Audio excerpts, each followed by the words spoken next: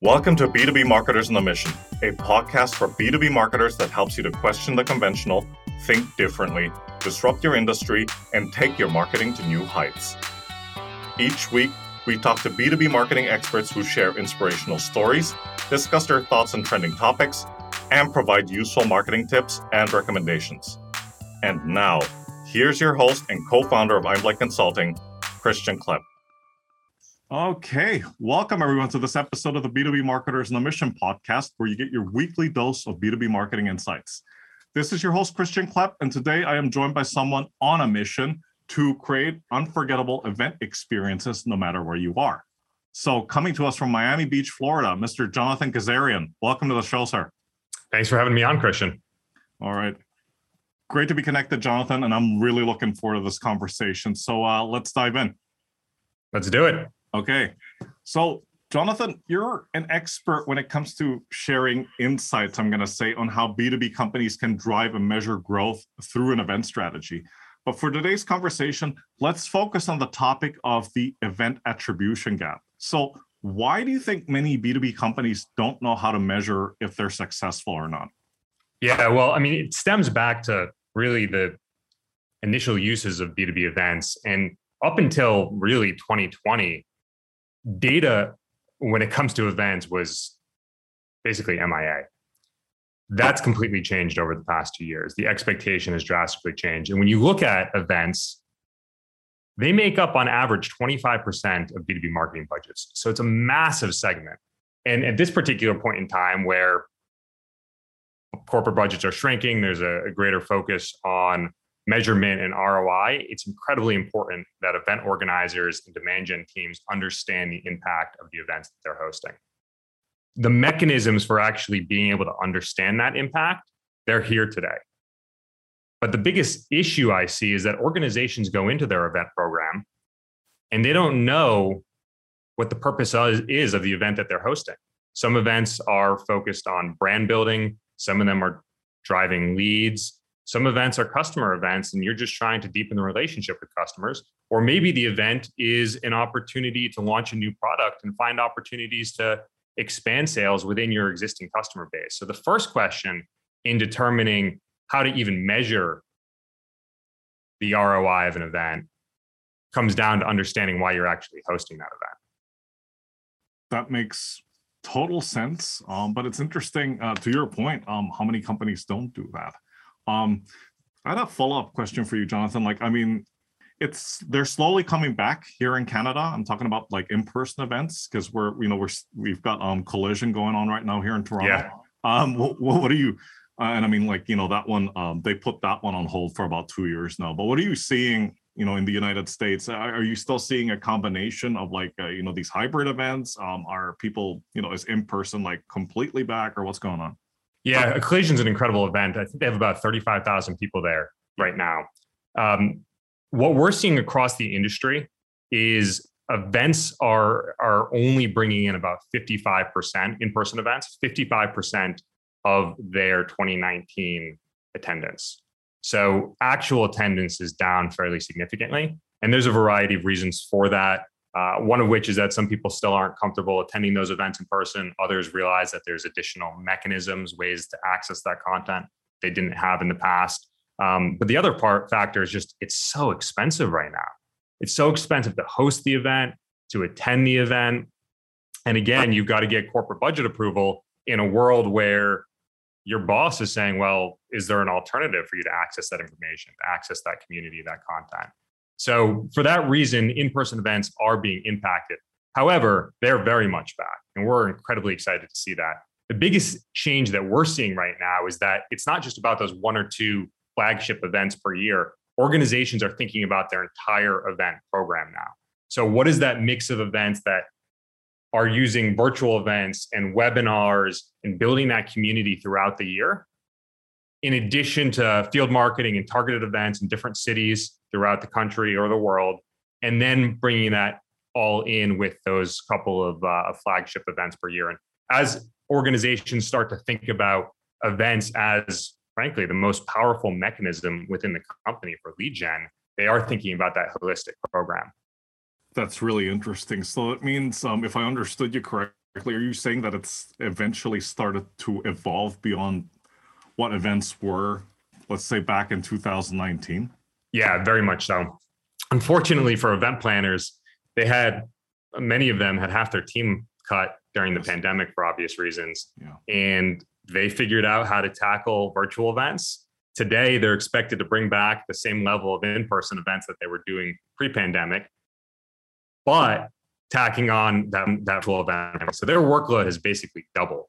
And really, our mission is if we can make life a little bit easier for them, then we're doing what we should be doing.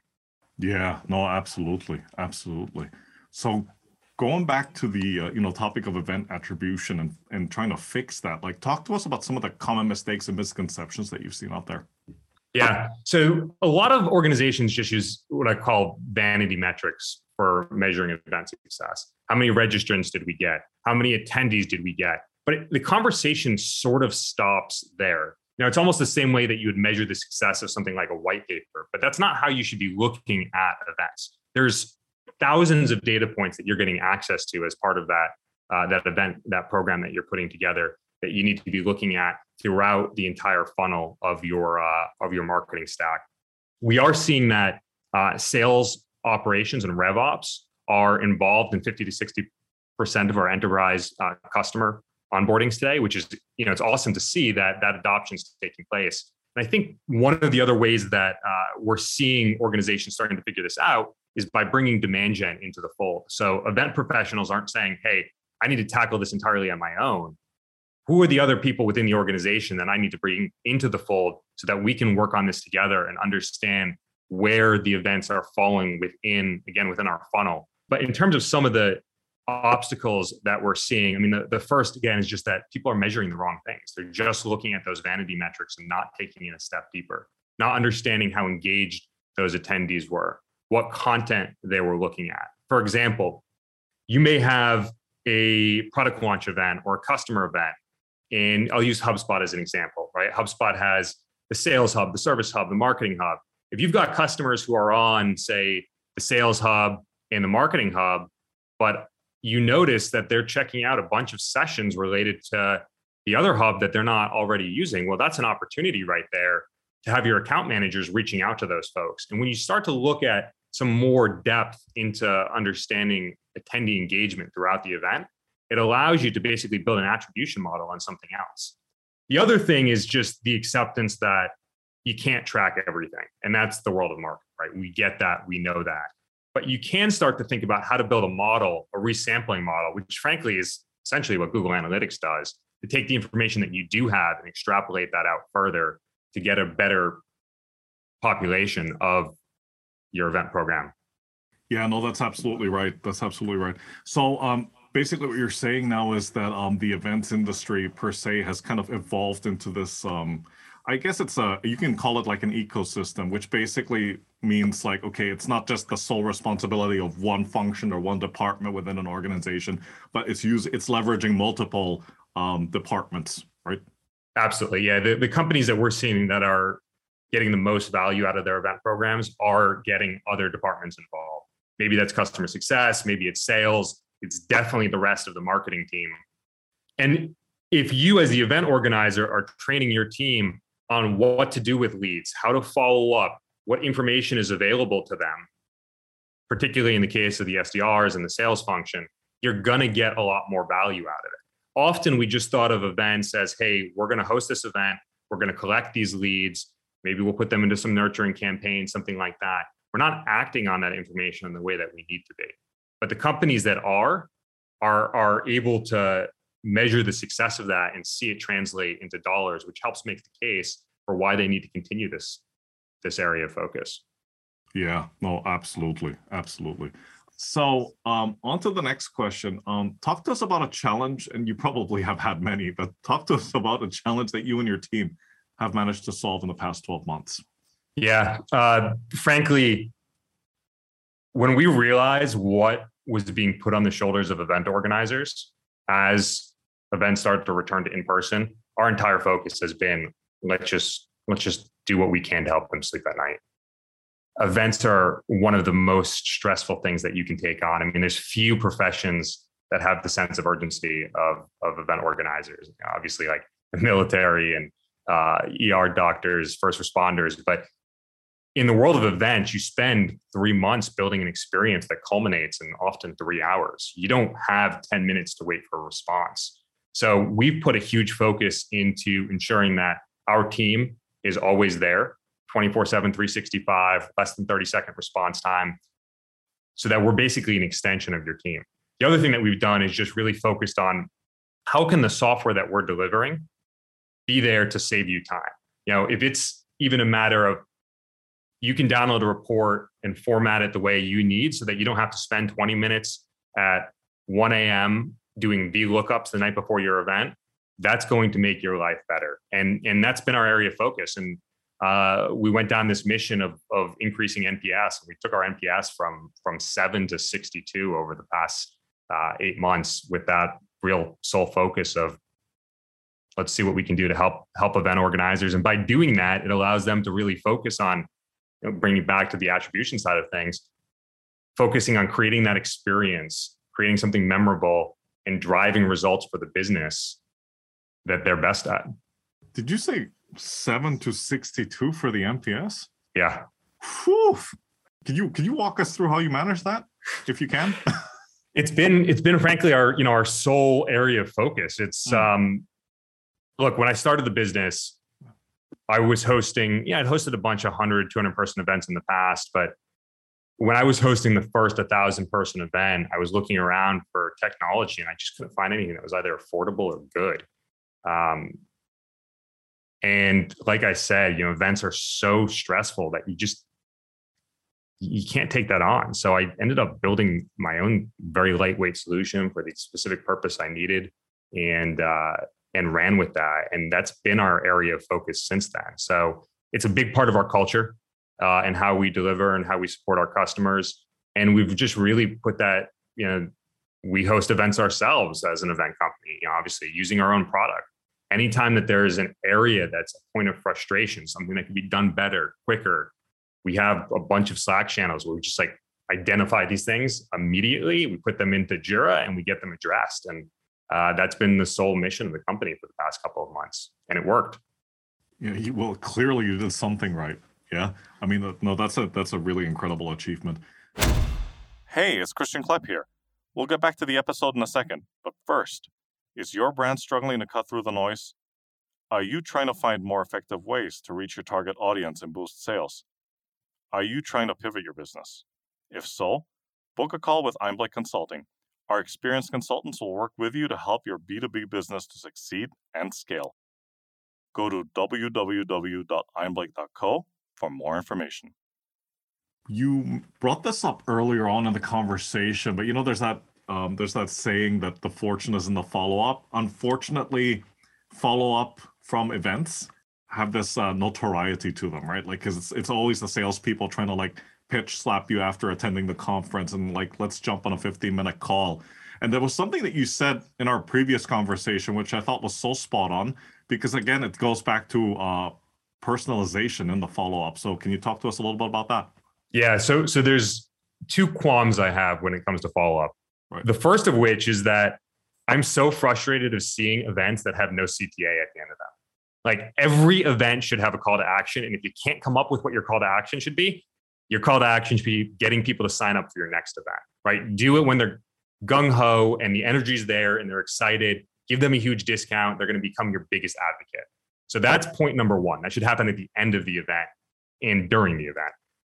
The second is what you had just asked about, which is the post-event follow-up. But that post-event follow-up shouldn't start post-event. It should start during the event and it should be queued up in advance. So I'll use an example here more related to virtual events. But if, for example, you're hosting, say, a 5-hour virtual event and you've got folks who are attending the first session, you notice that they've bookmarked sessions in the afternoon. There's a speaker whose profile they've checked out 3 times, XYZ, whatever it may be.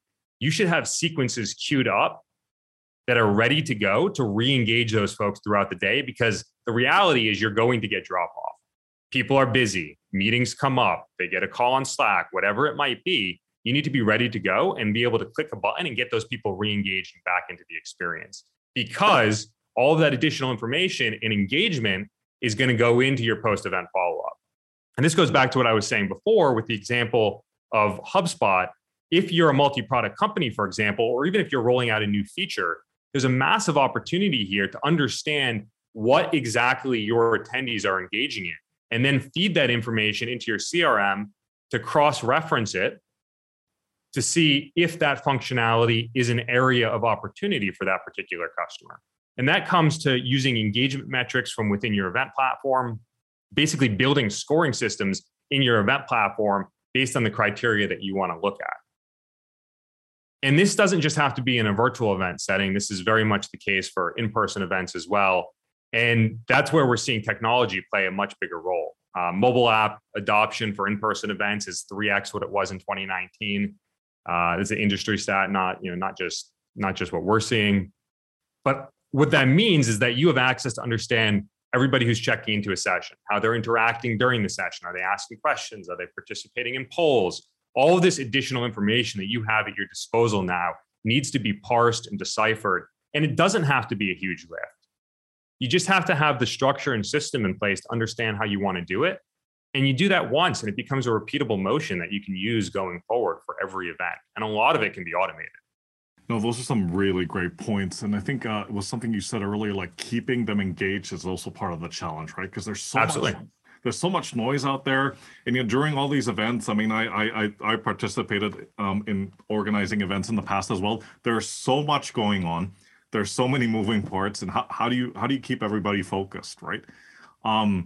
And that's the first thing. The second thing is something another guest of mine said a couple of months ago, and it was basically like he's noticed that people are getting back into the same bad habits when it comes to organizing events. Have you seen any of that going on? More so with the return to in-person events. Right. There's certainly been a regression to going back to just the way things were, and frankly, I consider it quite unfortunate because there was so much progress made. That said, there's a lot of organizations that are taking the transferable skills that they've learned from hosting virtual events and using those with in-person. And a lot of this does come down to how you're structuring your follow-up, how you're structuring your event design, and how you're accessing and using that information, not just post-event, but in real time during the event, because that's the number one thing that you can do to optimize that experience. And there's just so much information that people are, they're not ready to act on because they're not thinking about it in advance. Yeah, no, absolutely. Absolutely. What are some major trends or market shifts? And you spoke about some of them, but what are some other ones that you've seen that could impact events and how data from an event is used to drive revenue growth? Yeah. So, two questions there. In terms of major market trends, we've obviously seen this shuffle back to in-person events. I mean, we've all been cooped up at home for a while now. There's Zoom fatigue, et cetera. People want to get back to in-person. I'll caveat that and say that the people that want to get back to in-person are the people that were going to in-person events in the first place. And there's a massive accessibility gain that comes from virtual events. There's an entire audience that was frankly neglected because there's a lot of people who don't feel comfortable walking into a ballroom and not knowing anybody, not knowing how to start a conversation, what to do with their hands or whatever else it might be. And virtual gave them that safety net, that level of comfort that allowed them to start participating and engaging. And I really hope that we continue to think about how to build accessibility into our event design, whether it be in person or virtual. Another trend that we're seeing, obviously we've had this shift back to in-person, but with the rising cost of energy, rising cost of transportation, hospitality, there was a big shift, workforce shift out of the hospitality sector. You're now competing for budget in a much greater way. And it's becoming very expensive to host those in-person events, especially if you're not going to get the same level of attendance. So with that and what's going on in the economy, there's a lot of folks who are rethinking their event strategy and shifting more heavily back to virtual events. We're seeing that in a lot of our customers' programming and a lot of the conversations that we're having. But the other thing is just to take a step back and look at digital marketing on the whole. Over the past 2 years, we've seen Apple's war with Facebook, Google tagging in, all with the shift towards the reduction in third-party cookie tracking. A lot of people have heard the term cookieless future. What that means is that first-party data becomes immensely more important. And just for a quick recap of the tiers here. So first-party data is information that I've gathered because of something I've done. I've hosted an event, people have registered, I own that information. Second-party data, you host an event, I'm an exhibitor or a speaker, you share some information with me, but ultimately you own it. It's not publicly accessible information though. And then third-party data is information that anybody can access, anyone can buy, maybe it's ZoomInfo, Bombora, or it's running ads on Google or LinkedIn, right? That third-party data has diminished in value. So as we think about the mechanisms we have in order to capture first-party data, we've always had things like white papers and ebook downloads. But going back to the idea of vanity metrics, you're talking about a point in time interaction that somebody had, and that is the depth of the information you have. You know that this person might have downloaded that paper, but that's it. It's PDF. You don't know how much they read. You don't know what they care about. You don't know what they did with it. In the world of events, you have folks who are willing to give up their time, their money, their registration data, and their tracking, all in exchange for access to your content in your community. And the organizations that are realizing that and acting on that are creating a massive moat for themselves because of the depth of first-party data that they have that allows them to build personalized campaigns and really turn those relationships into a much more human conversation and human relationship, empowering the marketing team and the sales team in the way that they interact with customers and prospects. Just give me a second here. Whoever is listening to this conversation will probably have to rewind this part, because what you just said, I think, is super important. This has been probably like the 5th time that somebody's brought up the importance of first-party data, and I'm hoping that in future more people are going to continue to bring it up, because that's just how much airtime that topic really deserves. Not just with events, but just in marketing in general, right? The first-party data. Incredible. All right.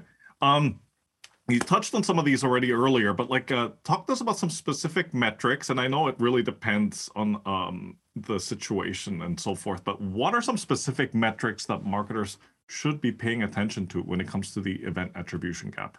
Yeah. So the other thing to consider when you're thinking about that is the marketing impact of your event does not start with the person registering. It starts with the number of impressions that you're getting from sharing the fact that you're even hosting that event in the first place. The fact that you're able to bring in these thought leaders to speak, to be on panels, to emphasize whatever mission it is that your brand is driving towards. So understanding and being able to track at the first level the impressions that you're getting. If it's a brand related event, you can start with that. Once you're started more into the fold of the actual event experience, then we're looking at things, yes, attendance, registration, but what we really care about is how engaged are folks.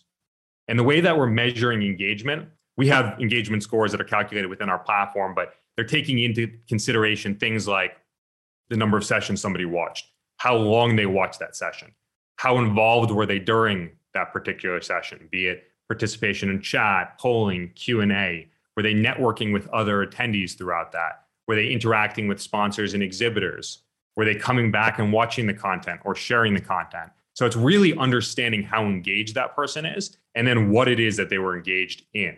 And just to keep things from being too overwhelming, what I would suggest doing is bucketing your engagement into a couple of different categories. So understand areas of focus, and then drive your marketing messaging from that categorization. So it might be that you've got different tracks if you're running events that have simultaneous content. Understand the engagement within each of those different tracks. Understanding that people are going to cross different tracks and engage in different types of session. But then it gives you a starting point to build a campaign around that's not so overwhelming. You might have 50 sessions throughout the duration of your 2-day event, but you're not going to be able to create 100 different campaigns to go out. Even if it's just 3, you can use this to build that segmentation, that audience, and really drive a much more targeted message that way.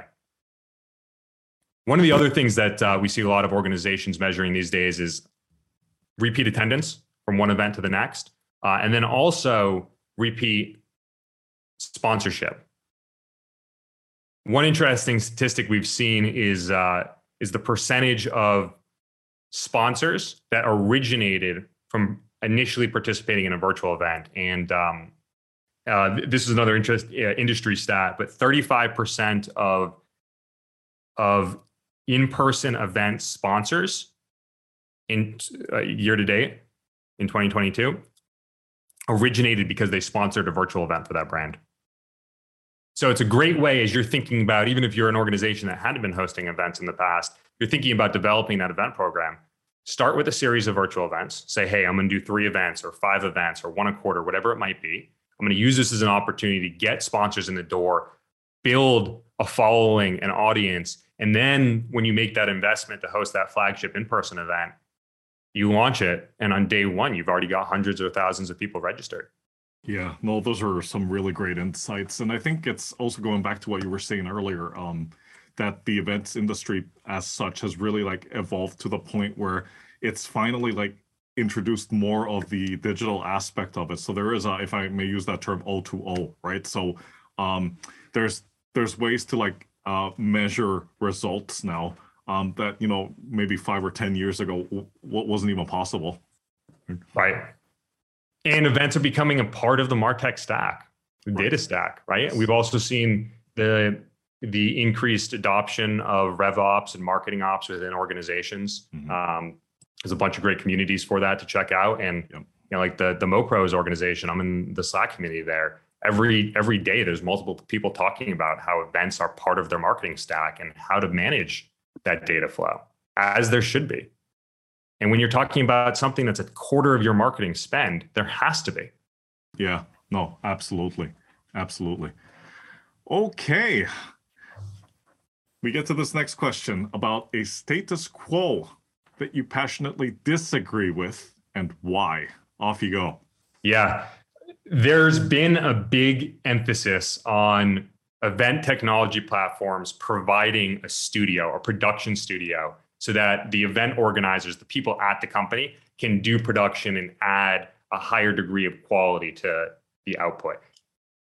I am all for delivering a higher quality of output, but the reality is you're going to spend hours learning how to do this, and you're going to get a marginally better result than whatever, you know, a standard webinar look and feel is.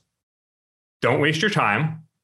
Your time, especially as you're gearing up for an event, is worth far more than finding an expert to do the live production so that you can focus on the things that you need to be focused on during the event. And the reality is you're going to get a far better quality output in a world where we are competing for everybody's attention. You're competing against TikTok and Netflix every minute of the day. You have to have that production grade content, especially for your keynotes. And that investment is repurposable. When you go to use that content for your follow-up campaigns, your social media campaigns, et cetera, it's already polished and ready to go.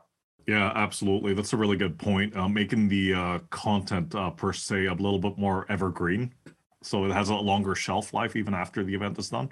Right. And I say that from the perspective of an event technology company where we have that studio, the production functionality built into our platform. But the reality is a full-time video producer is going to be better at it. Sure. I mean, I think also in another aspect of the world of marketing, they would call something like that, like integrated marketing communications, right? They put everything under one roof, and there's not so much specialization there. It's more like a generalist approach, right? Yeah. Oh, fantastic. Jonathan, thank you so much for coming on the show today and sharing your insights and expertise with the listeners. So quick intro to yourself and how folks out there can get in touch with you. Yeah. You can find me on LinkedIn. It's John Kazarian. Also on Twitter. We, I mentioned our chat support before. So We respond in 30 seconds. Head over to the website, accelevents.com, ACCEL events. If we don't respond in 30 seconds, find me on LinkedIn. Let me know. Fantastic. Jonathan, it's been an absolute pleasure. So take care, stay safe, and talk to you soon. Absolutely. Thanks for having me on. All right. Bye for now. Thank you for joining us on this episode of the B2B Marketers on a Mission podcast. To learn more about what we do here at Einblick, please visit our website at www.einblick.co and be sure to subscribe to the show on iTunes or your favorite podcast player.